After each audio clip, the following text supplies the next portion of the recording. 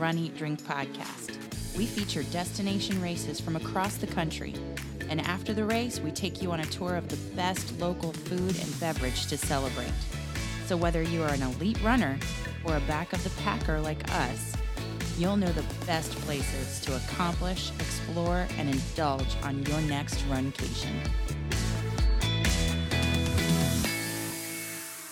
Hey, welcome to episode 95 of the Run, Eat, Drink podcast. I'm your host, Amy. And I'm your co-host, Dana. I almost feel like a little bit of deja vu. Why? Well, not really us. Our listeners might feel like there's a little bit of deja vu because we're back on track. We're releasing on time like we should have been. So. Well, we can't fight, illness and life sometimes. Life a little bit. I mean, there are some podcast hosts who have never missed an episode. Well, we're close. We almost always post something in the feed to let you know, or at least in social media to let you know that if we have to postpone. So thank you for bearing with us. Yes. If you were looking for the show in the feed last week, Tuesday, and you didn't get it until, when did it finally go out?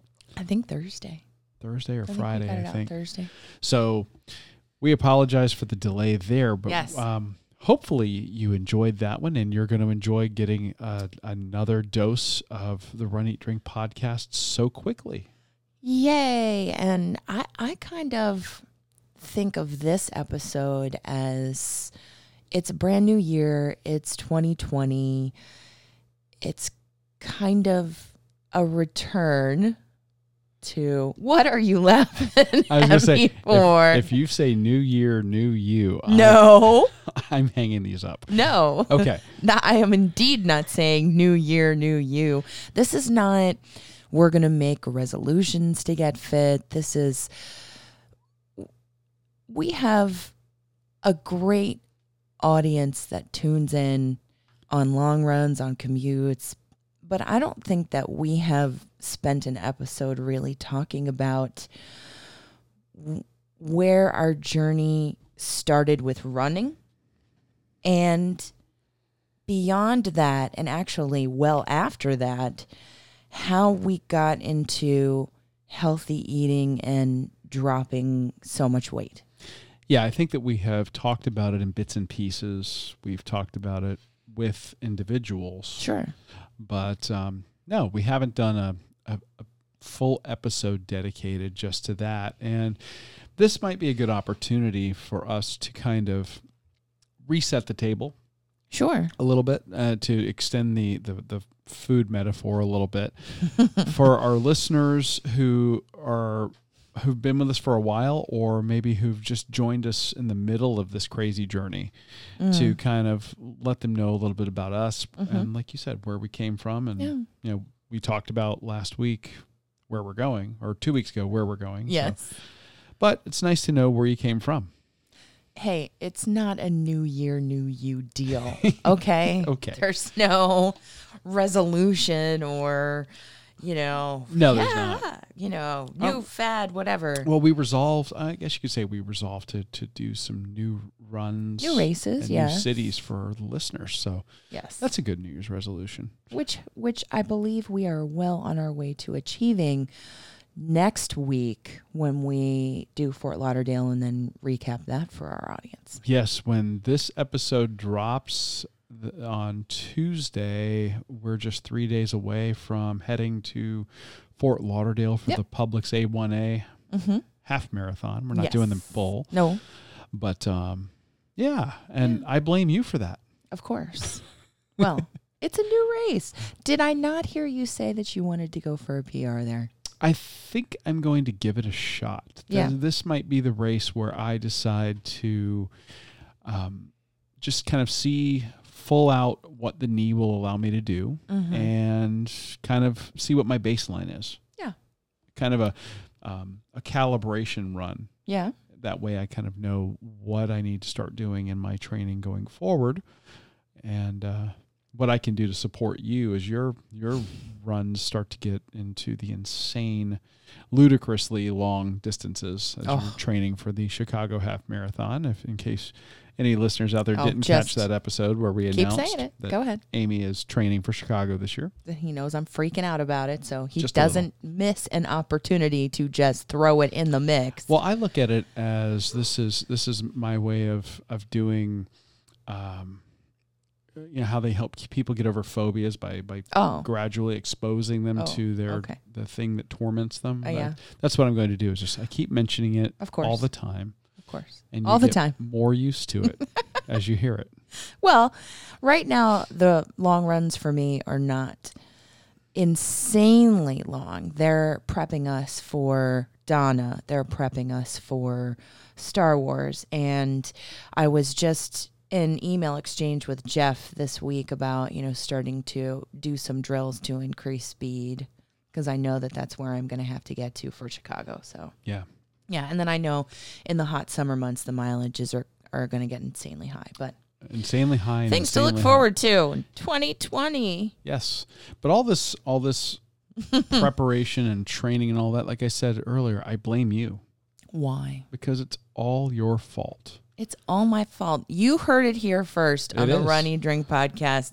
It's all my fault. Well, since we were talking about this is going to be an episode where we tell you guys our story and how we got here, I think it's important for everybody just to understand that we're going to keep the same format today. So we're going to talk about something to do with running, something to do with eating, and something to do with drinking. Yeah. And the run portion is what I'm talking about. Of course. When it being Amy's fault. When he says he blames me for getting us on this crazy running journey, even before we got into fitness and weight loss and healthy eating, really. I mean, we've tried several different strategies, I would say.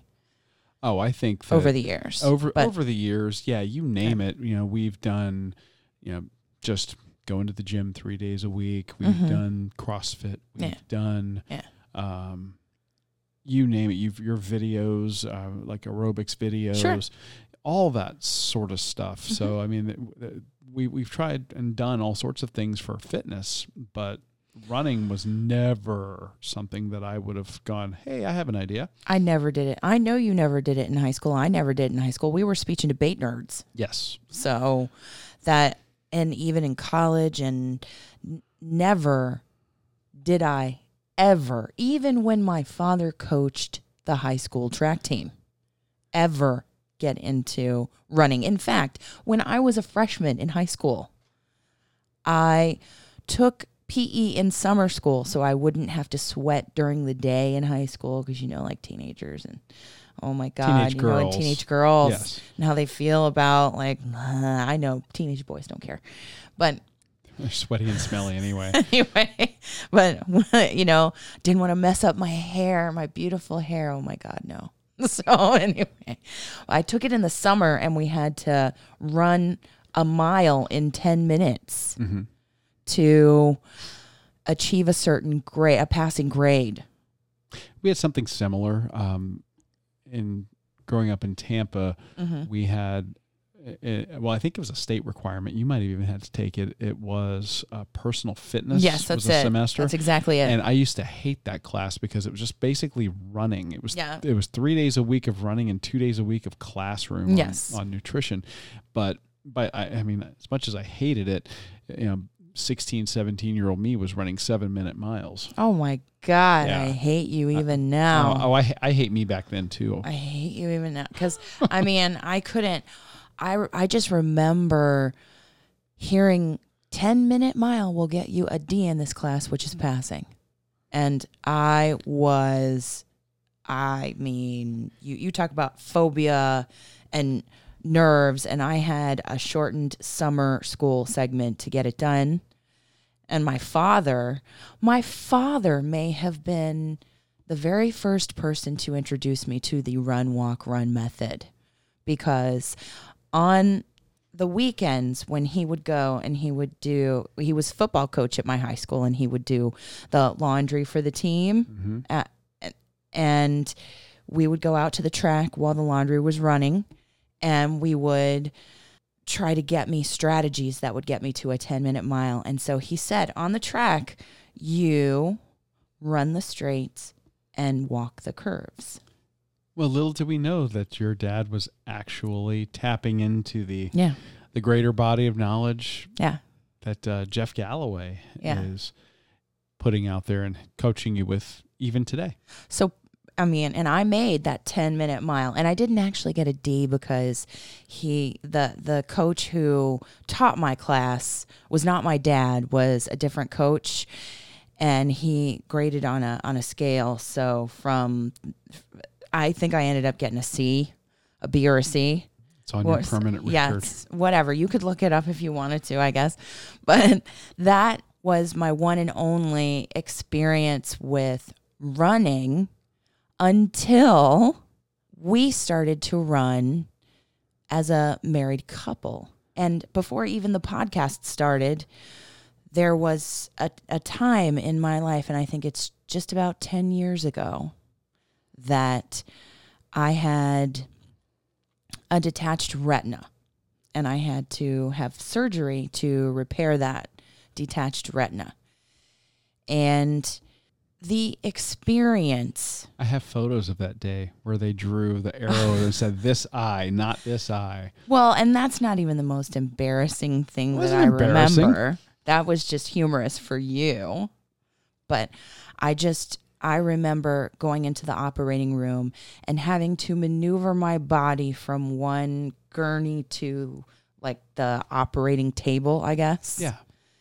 And looking up and seeing, because I used to be a classroom teacher, seeing one of my former students who has since gone on and graduated and was now a nurse, helping with the surgery, and my close to 300-pound body moving to that operating table, and how embarrassed I felt about it.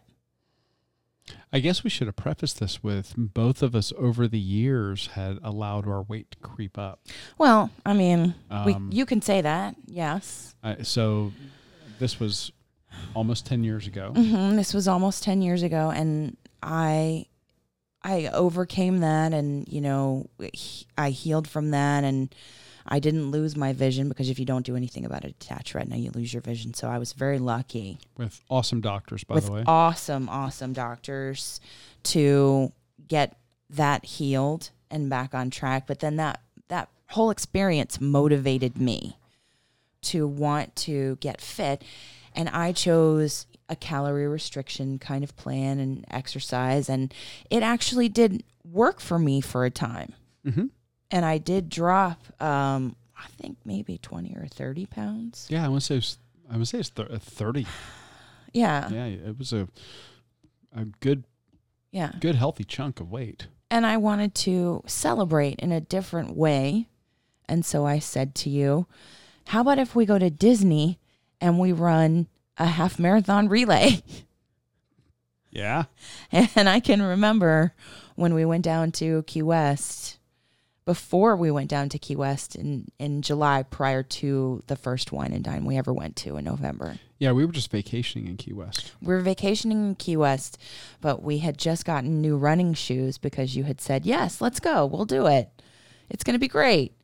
And those narrow Nikes, and I mean, Nike's a great shoe, but I have a very wide foot, so it did not serve me well.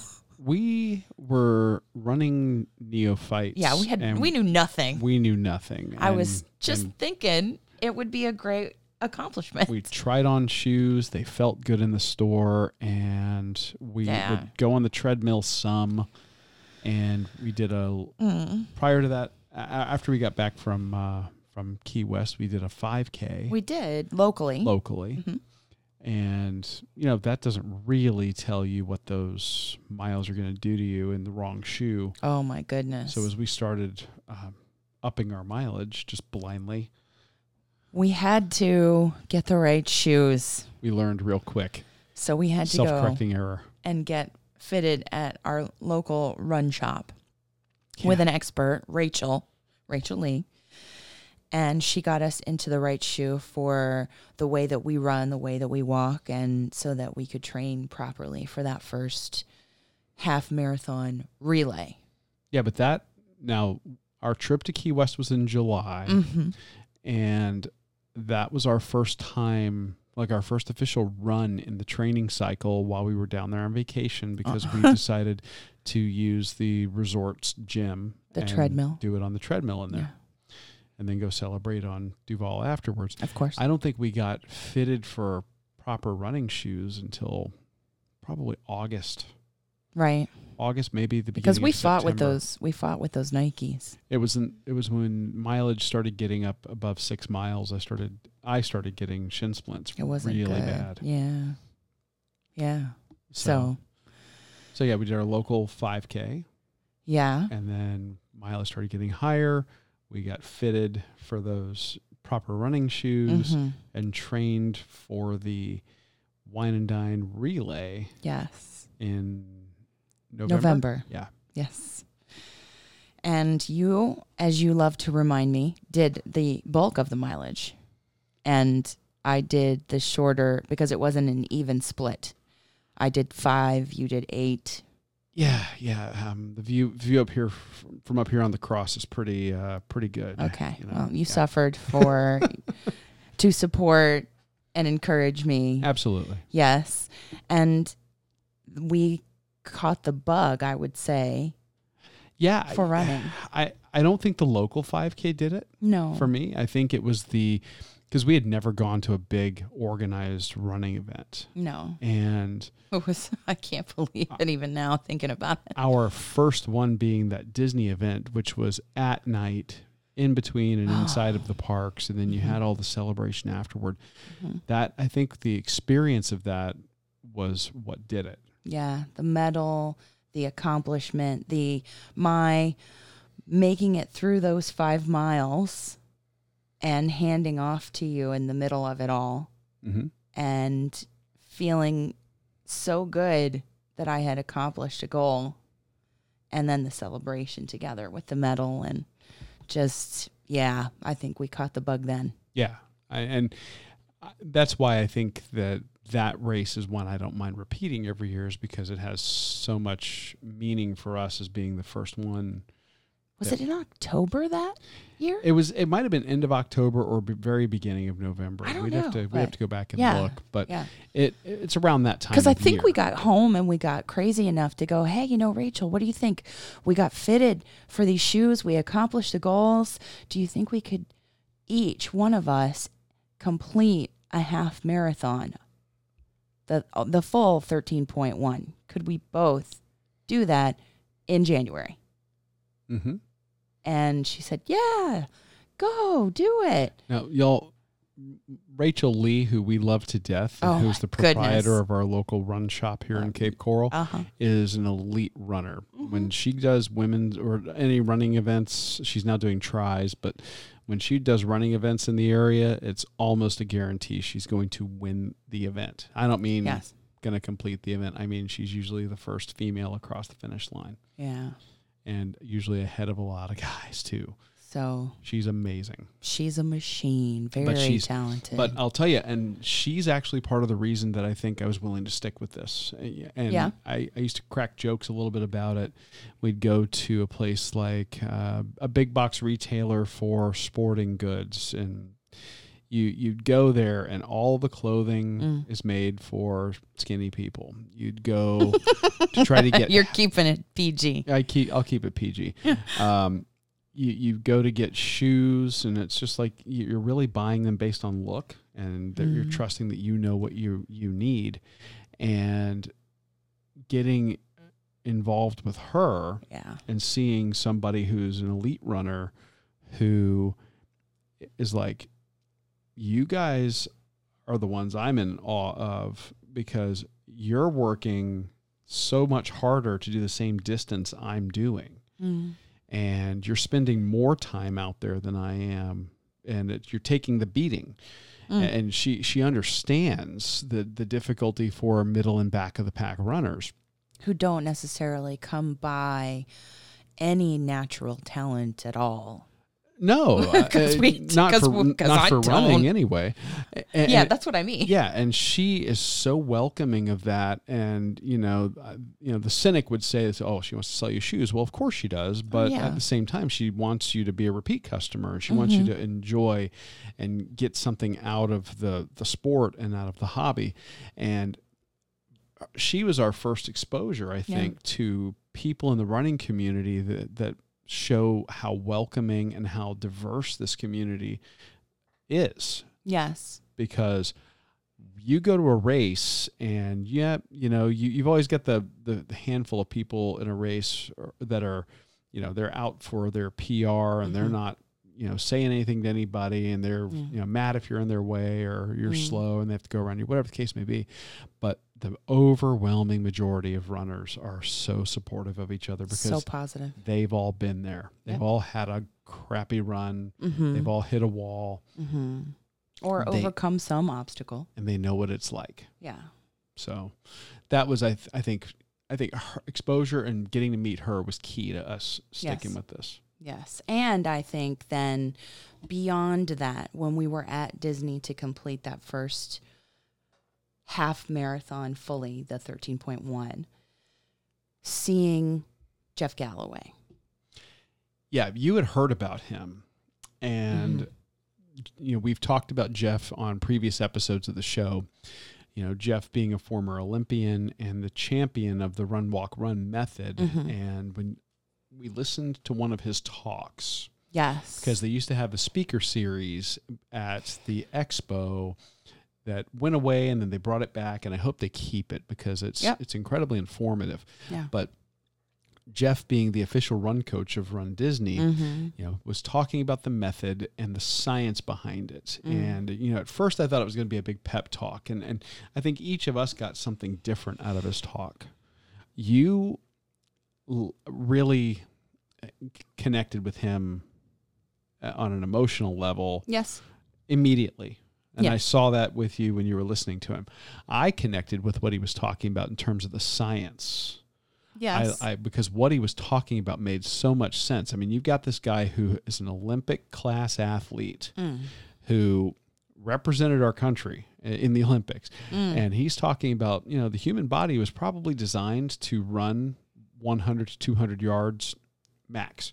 And that's to either catch food or to avoid becoming food. And capitalizing on that design in short bursts of speed. But you could do it for a very long period of time, and then talks about all the research and all these studies he's been a part of. That resonated with me. What was it about his message at first, or about him at first for you? I think he talked about mindset, and he talked about how it feels to accomplish the goal, and he talked about the 1% of people and what that does to you, and that everybody could do it. Again, you talked about Rachel being so welcoming. And when you think about Olympians, you think, well, how they're elite, they're competitors. How welcoming do you think they're going to be? And he has been, over the past 10 years, very much like a father figure. Yeah. In the running journey that we've taken. He's your Yoda. Yeah. He's very much my Yoda. Not a baby Yoda, but an older, wiser Yoda. So, yes. So we found him, and we found his app. And I think that just... and I know that there are other struggles and obstacles that in our running journey we've had, because I adopted his method and I achieved some success. But when it came to maintaining paces for a long period of time, when pacing requirements are strict or can be strict for a back-to-pack runner, everything is relative, and there's perspective depending on if you're an elite or middle of the pack, back of the pack runner. But I got into his method, but when I got picked up from a race, that is when we truly became connected through his e-coaching program. Yeah. Yeah. And I mean, the rest is history. I mean, you've been with him Yeah. almost continuously for Yeah. the better part of 10 years. yeah, and it's the drills, and it's designing the program, because there's the method, there's the research behind it that you responded to scientifically, logically, and then that can work during the race. But there are also components to the training that I learned through the e-coaching program and through his book, the Marathon You Can Do It book, that you have to maintain in your training cycle to execute on race day.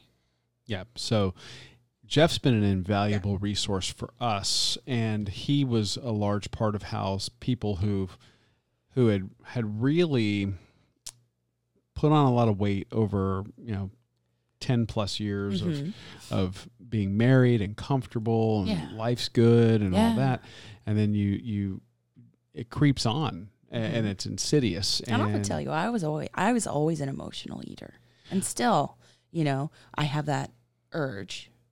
I just eat out of boredom. So it's an emotional type thing.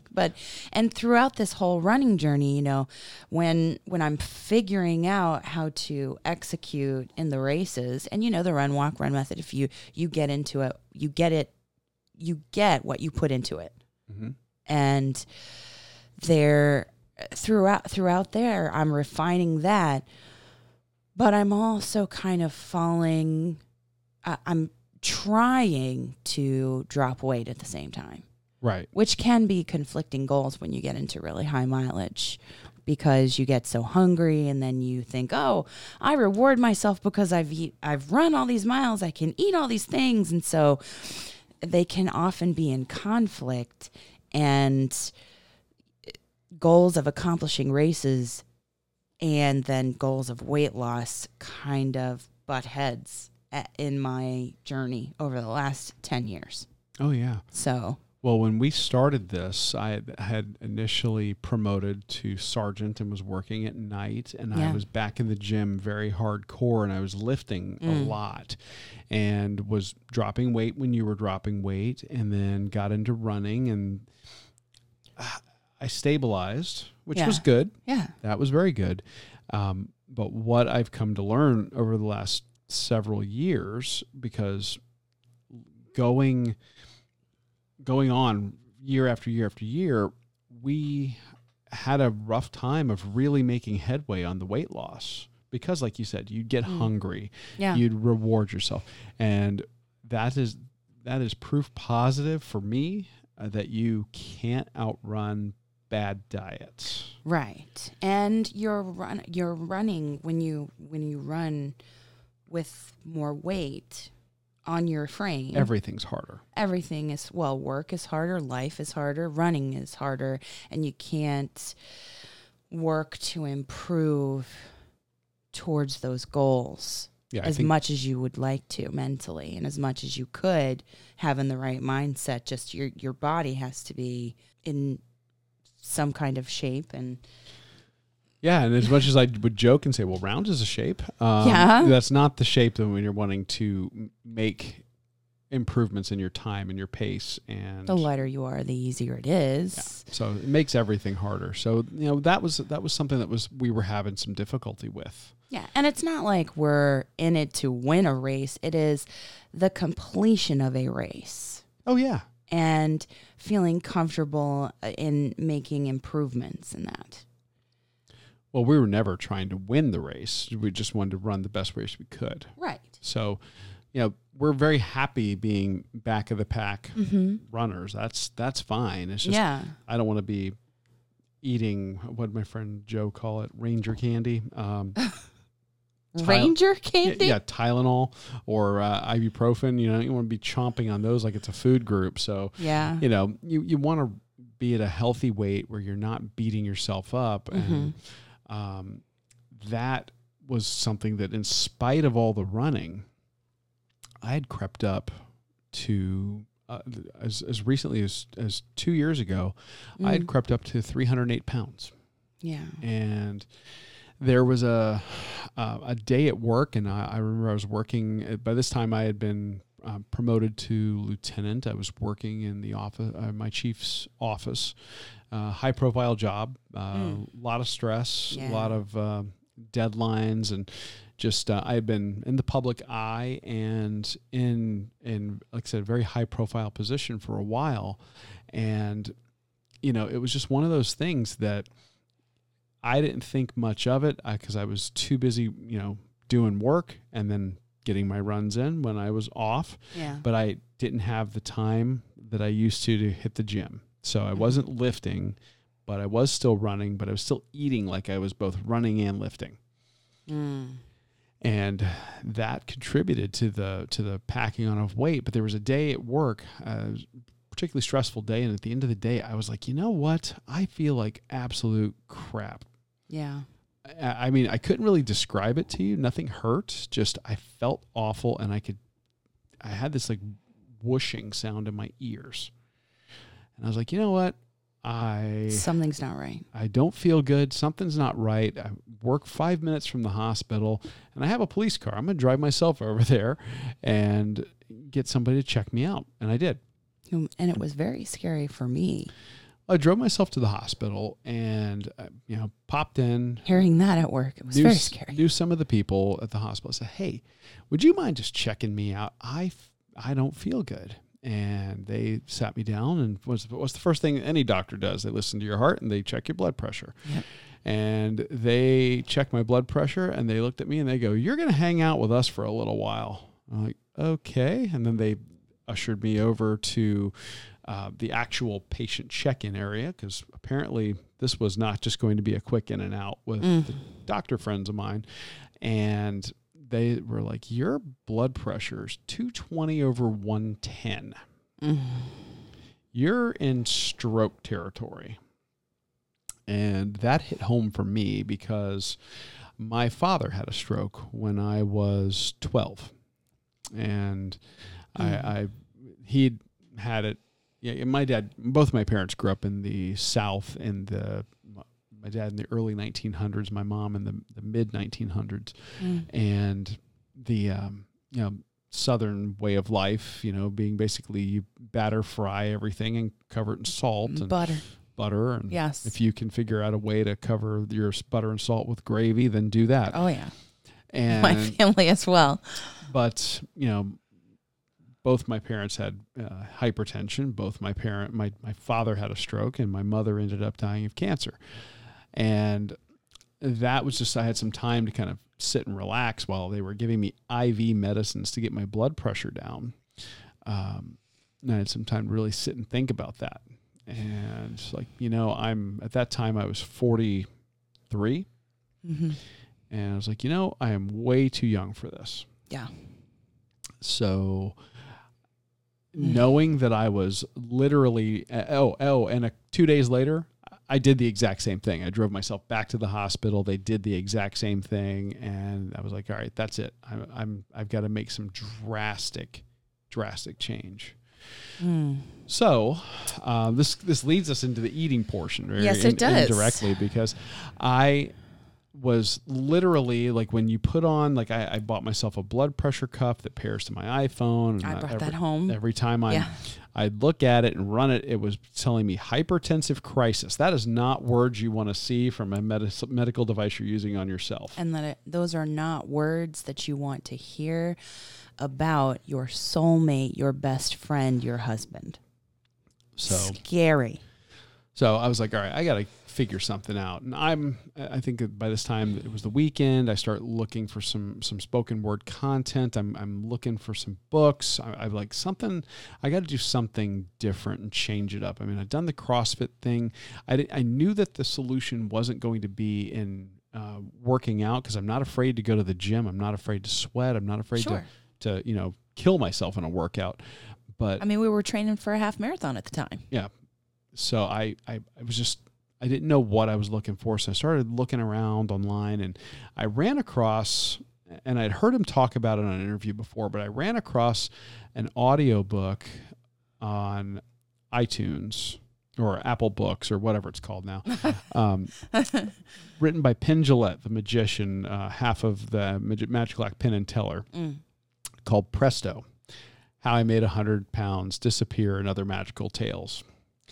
And I've been a huge Penn and Teller fan all my life. And in fact, I saw their very first appearance on David Letterman in, I think, 87. Oh.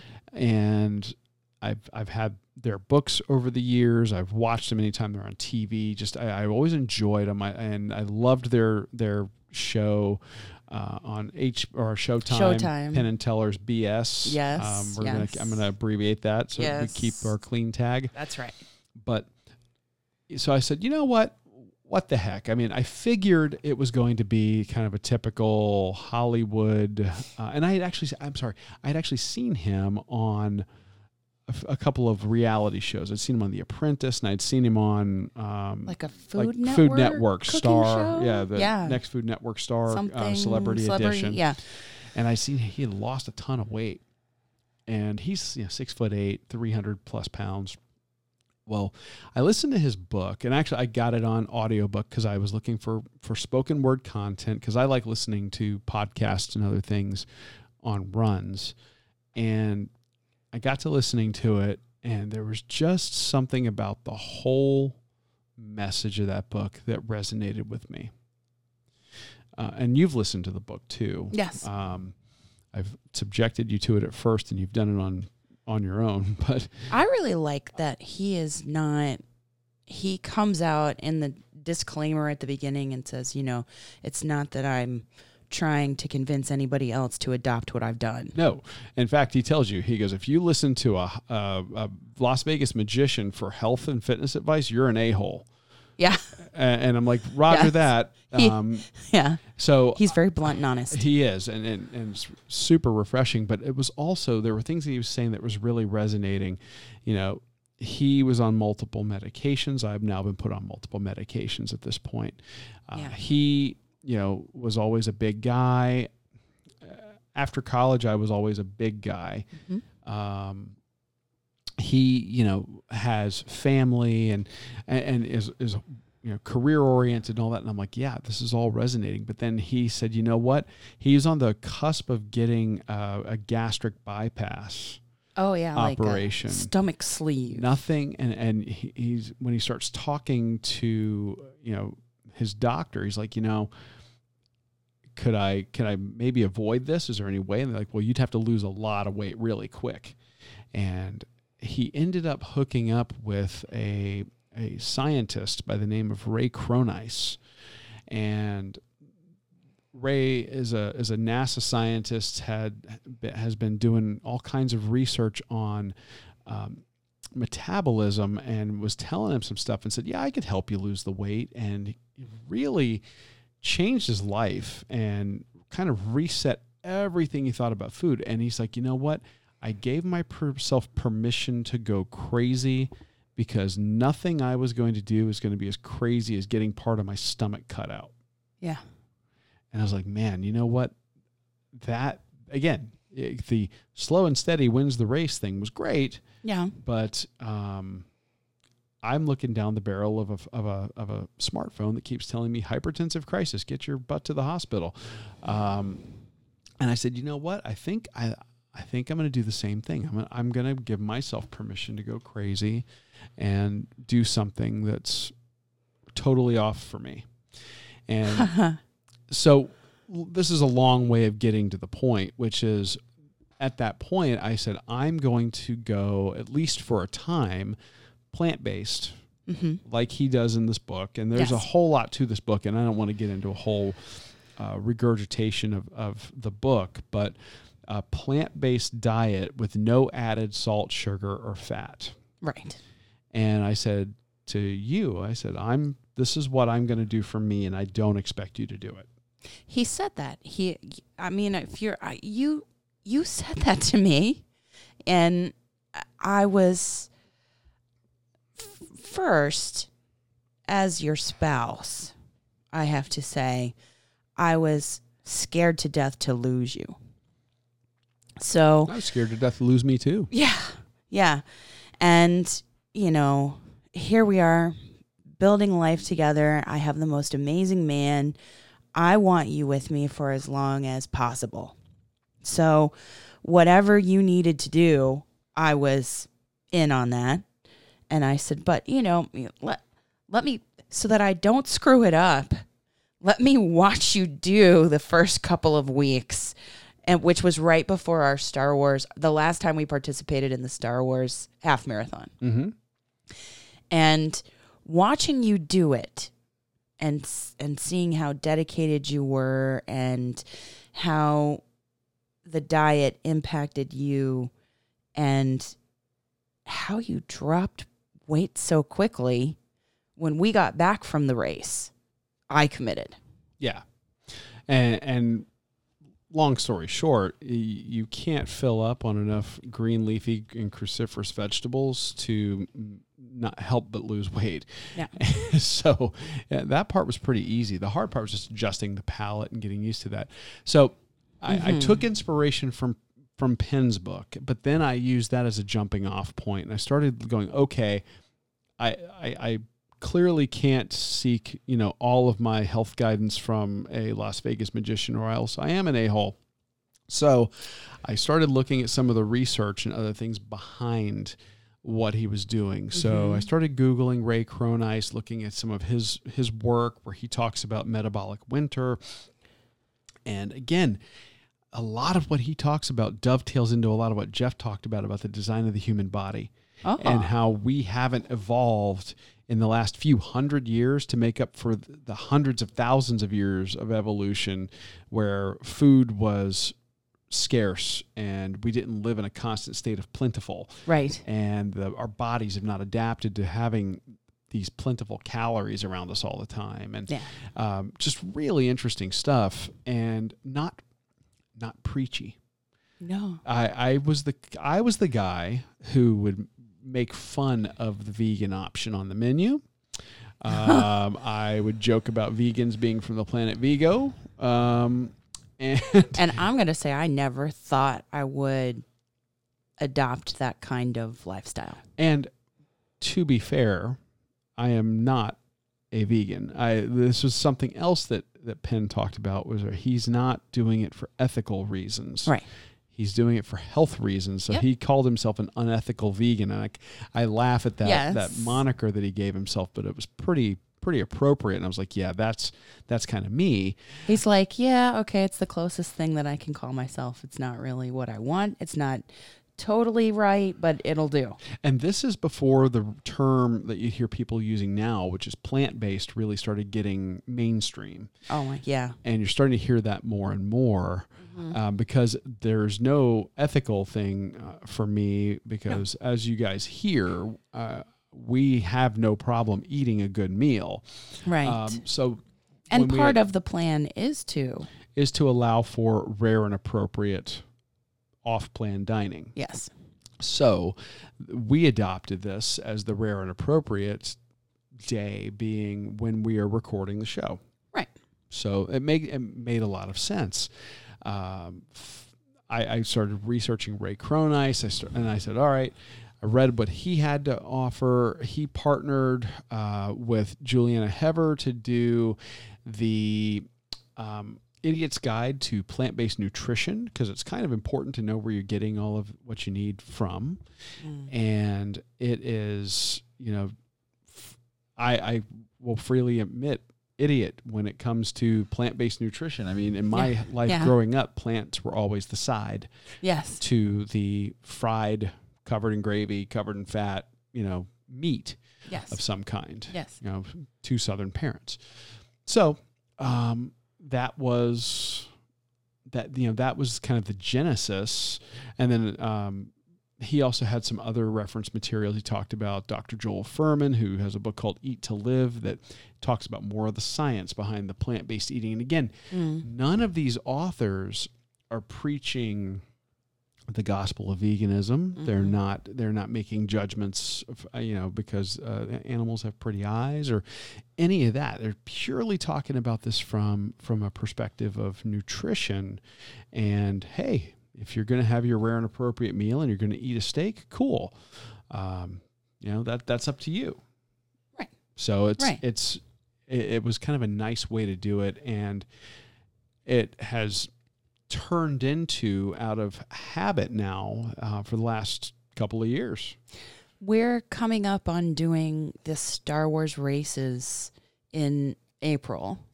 Yes. And that is, and I know I'm talking about running and we're talking about the eating segment, but really that in terms of time, I can just remember so clearly coming back from that race and starting the plan.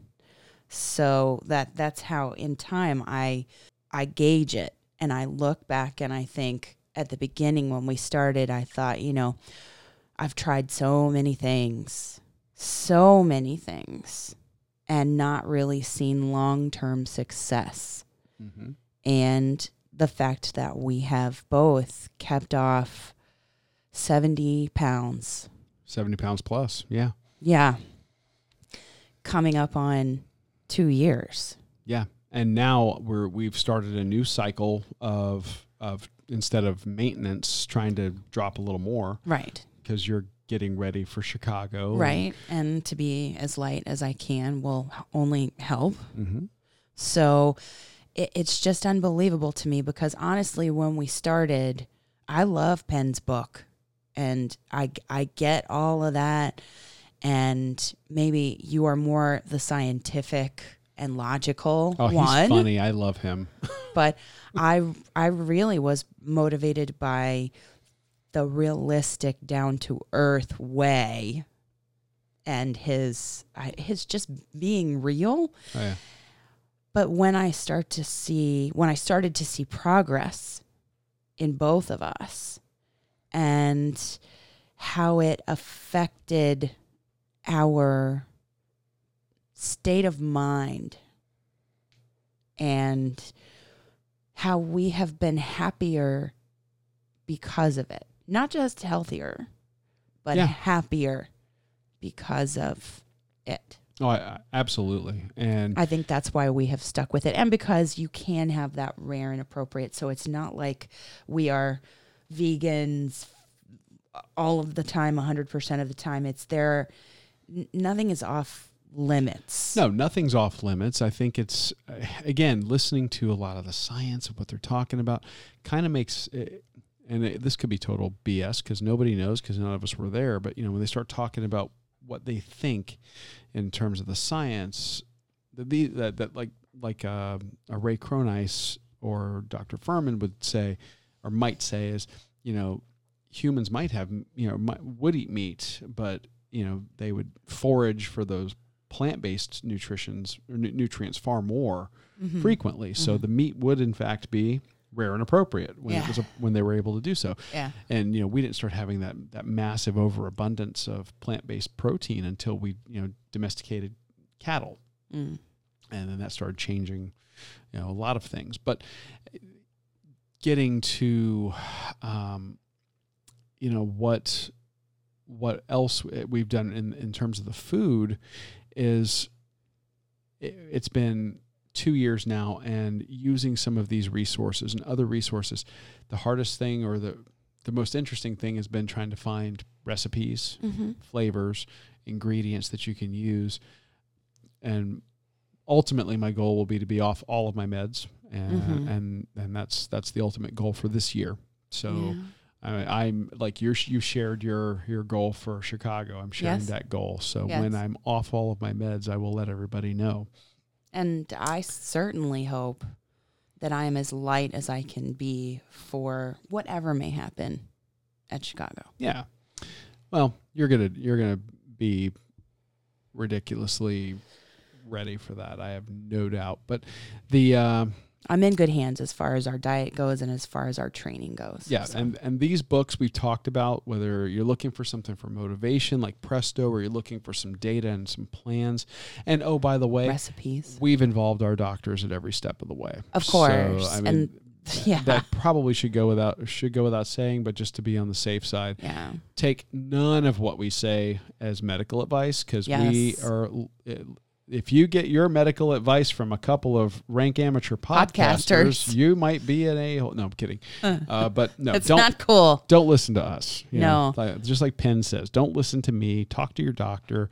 But these are some resources that really worked for us. Seek expert advice. And that's what we've been doing over the last couple of years while you guys have been coming along on this journey with us. So when you hear us talk about our we eat plant-based 6 days a week or vegan 6 days a week, that's why we do that. It's not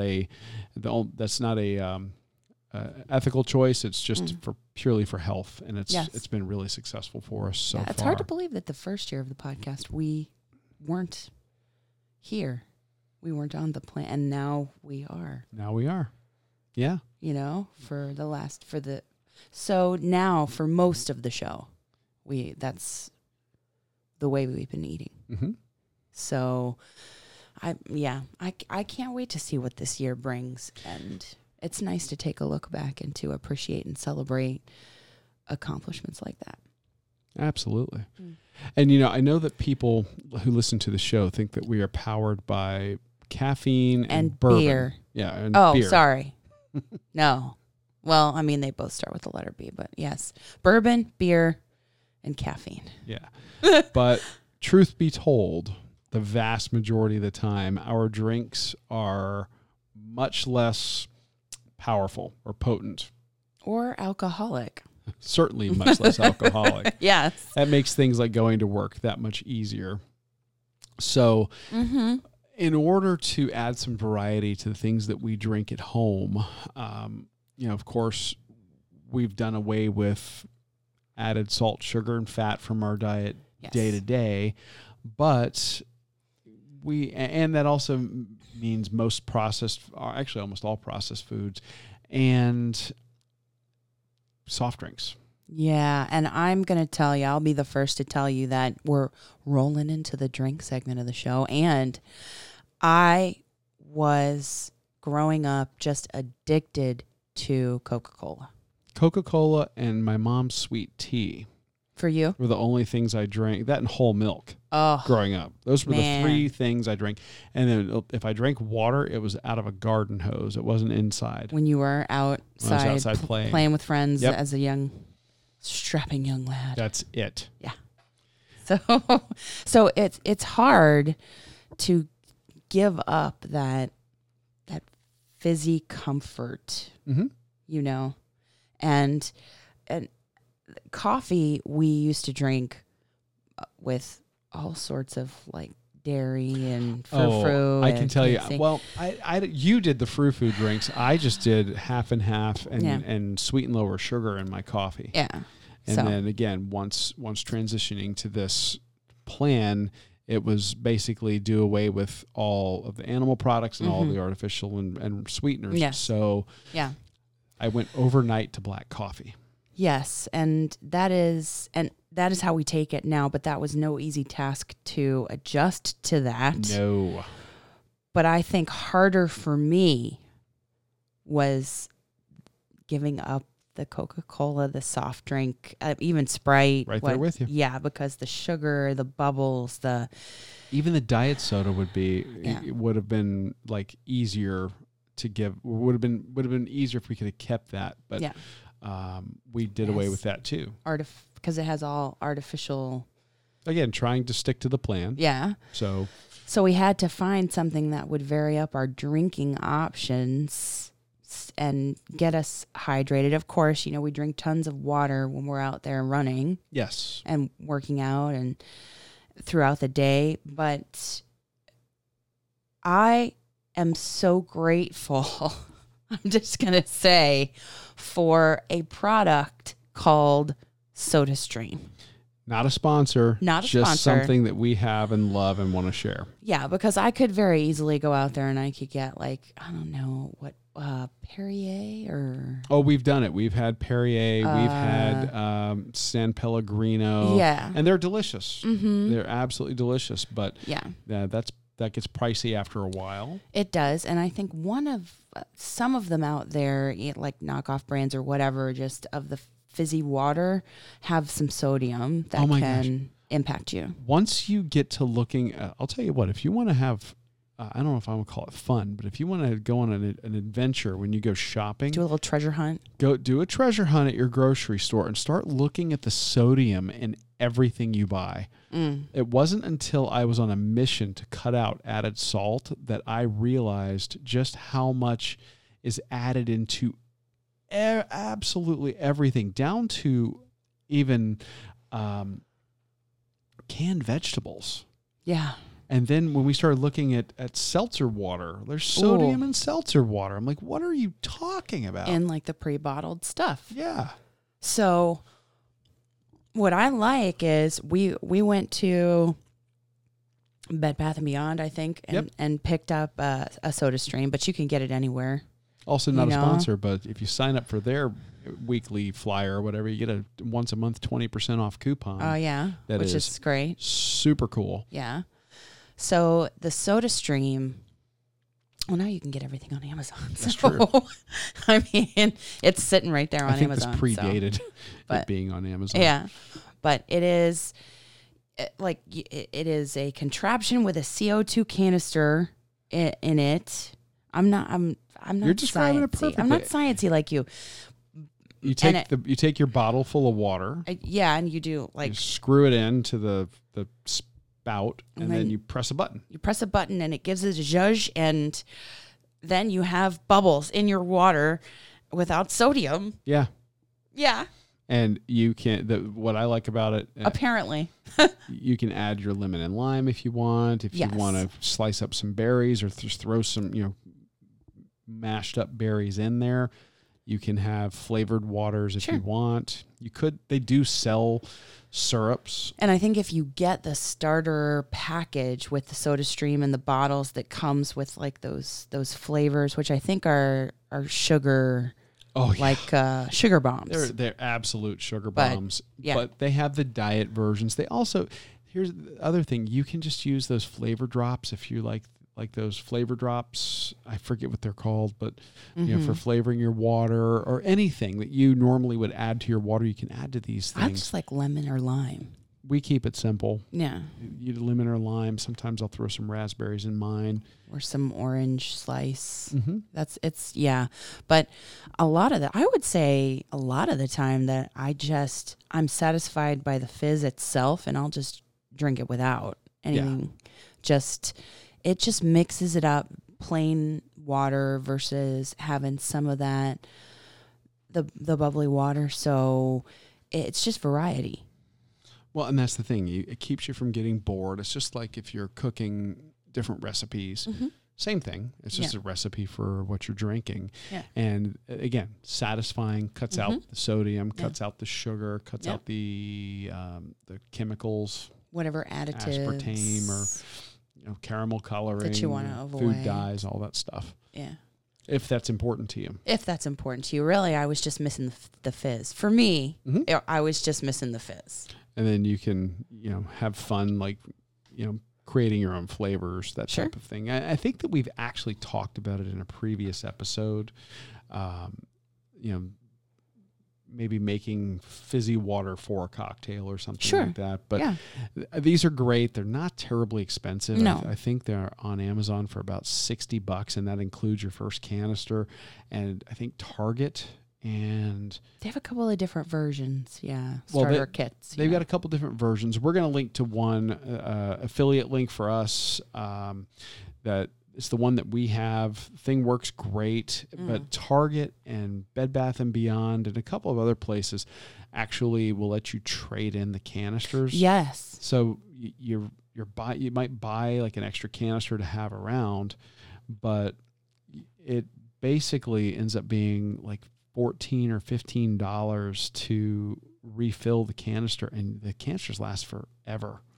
I'm going to tell you, I mean, we have a bunch of the water at night when we're having dinner and in the morning or out there. I mean, sometimes I'll even take a bottle and put it in the driveway for when I'm doing laps. See, I can't do fizzy water when I'm running. I got it for me. Then that's just still water, maybe with a little bit of lemon. Yeah. Yeah. Anyway, to each his or her own. That's right. Right? Because you got to do what works for you. And so, but I just love having the option. So it's a really great device or product. This is the thing that we mainly drink here at home during the week, so that when we are having that rare and appropriate time, when we're out filming or recording or researching for the show, we're able to go and enjoy that adult beverage, whether it's a craft cocktail or beer or bourbon, like you said, or even those fancy coffees that you like. I know. There's no shortage of that. Yes. So that's it. I mean, that's kind of our saga told, in right at about 60 minutes. But we're kind of encapsulating, the genesis of our 3-year journey in about an hour. But this gives you all an idea of where we've come from and what we do. And, we know that there are a lot of people out there looking for motivation or looking for something to vary up their fitness routine or food routine, or they're wanting to maybe dial in their nutrition. I mean, we list the book. We're going to list the books in the show notes of the episode. Check it out because, again, these are great resources. Penn's book is a little more of a entertainment and motivation than a resource, but he points you towards some good stuff. And then we also link to the books that he references, or by the authors that he references in the show notes as well. Mm-hmm. So if you need it, it's here. And we're not preaching anything to anybody. It's just, this is where we've come from. And if you're looking for it, here's some resources to point you towards. Yeah, I mean, I've even joked. I said, we're plant-based 6 days a week, and then on day 7, we drunken frat boy. That's true. So yeah, that's it's not always once a week, but you get the idea. So that does it for the drink portion, my dear. Yes. And as we wrap up, we are so thankful for our Runcation Nation, for everybody who tunes in and listens to the show, our passion project. And we just wonder if you have shared your favorite Runcation Nation podcast lately. And if you haven't, we hope that you'll head on over to your social media channels, Facebook, Instagram, Twitter. We're on Instagram and Facebook at Run Eat Drink Podcast. And we're on Twitter at Run Eat Drink Pod. And it would really help us grow our Runcation Nation if you took time to shout out the show on social media. And if you have got a race that you'd like to share or a place to eat or drink in your hometown that you think we ought to visit, we'd like for you to leave us a 1-minute message with your name, where you're from, and what you want to share with us at info@runeatdrink.net. Just record a quick 1-minute message on your phone and mail it to us, info@runeatdrink.net, or go old school. Call us at 941-677-2733 and leave us a voicemail. That's 941-677-2733 or info@runeatdrink.net. Hey, next week we're on the road and we're going to be running the Fort Lauderdale Half Marathon, and then we'll be back with a recap for our Runcation Nation. So have a great week. In the meantime, I'm your host, Amy. I'm your co-host, Dana. And we will talk to you really soon. Thanks for listening to this week's episode of the Run, Eat, Drink podcast. We're having a great 3rd year because of your support. Don't forget to follow us on Facebook and Instagram at Run, Eat, Drink Podcast. And on Twitter, we're at Run, Eat, Drink Pod. You can also give us a call at 941-677-2733 or shoot us an email at info@runeatdrink.net. Visit our website at runeatdrink.net and click on the subscribe link so you don't miss a minute. Accomplish, explore, and indulge right along with us. We'll talk to you next time.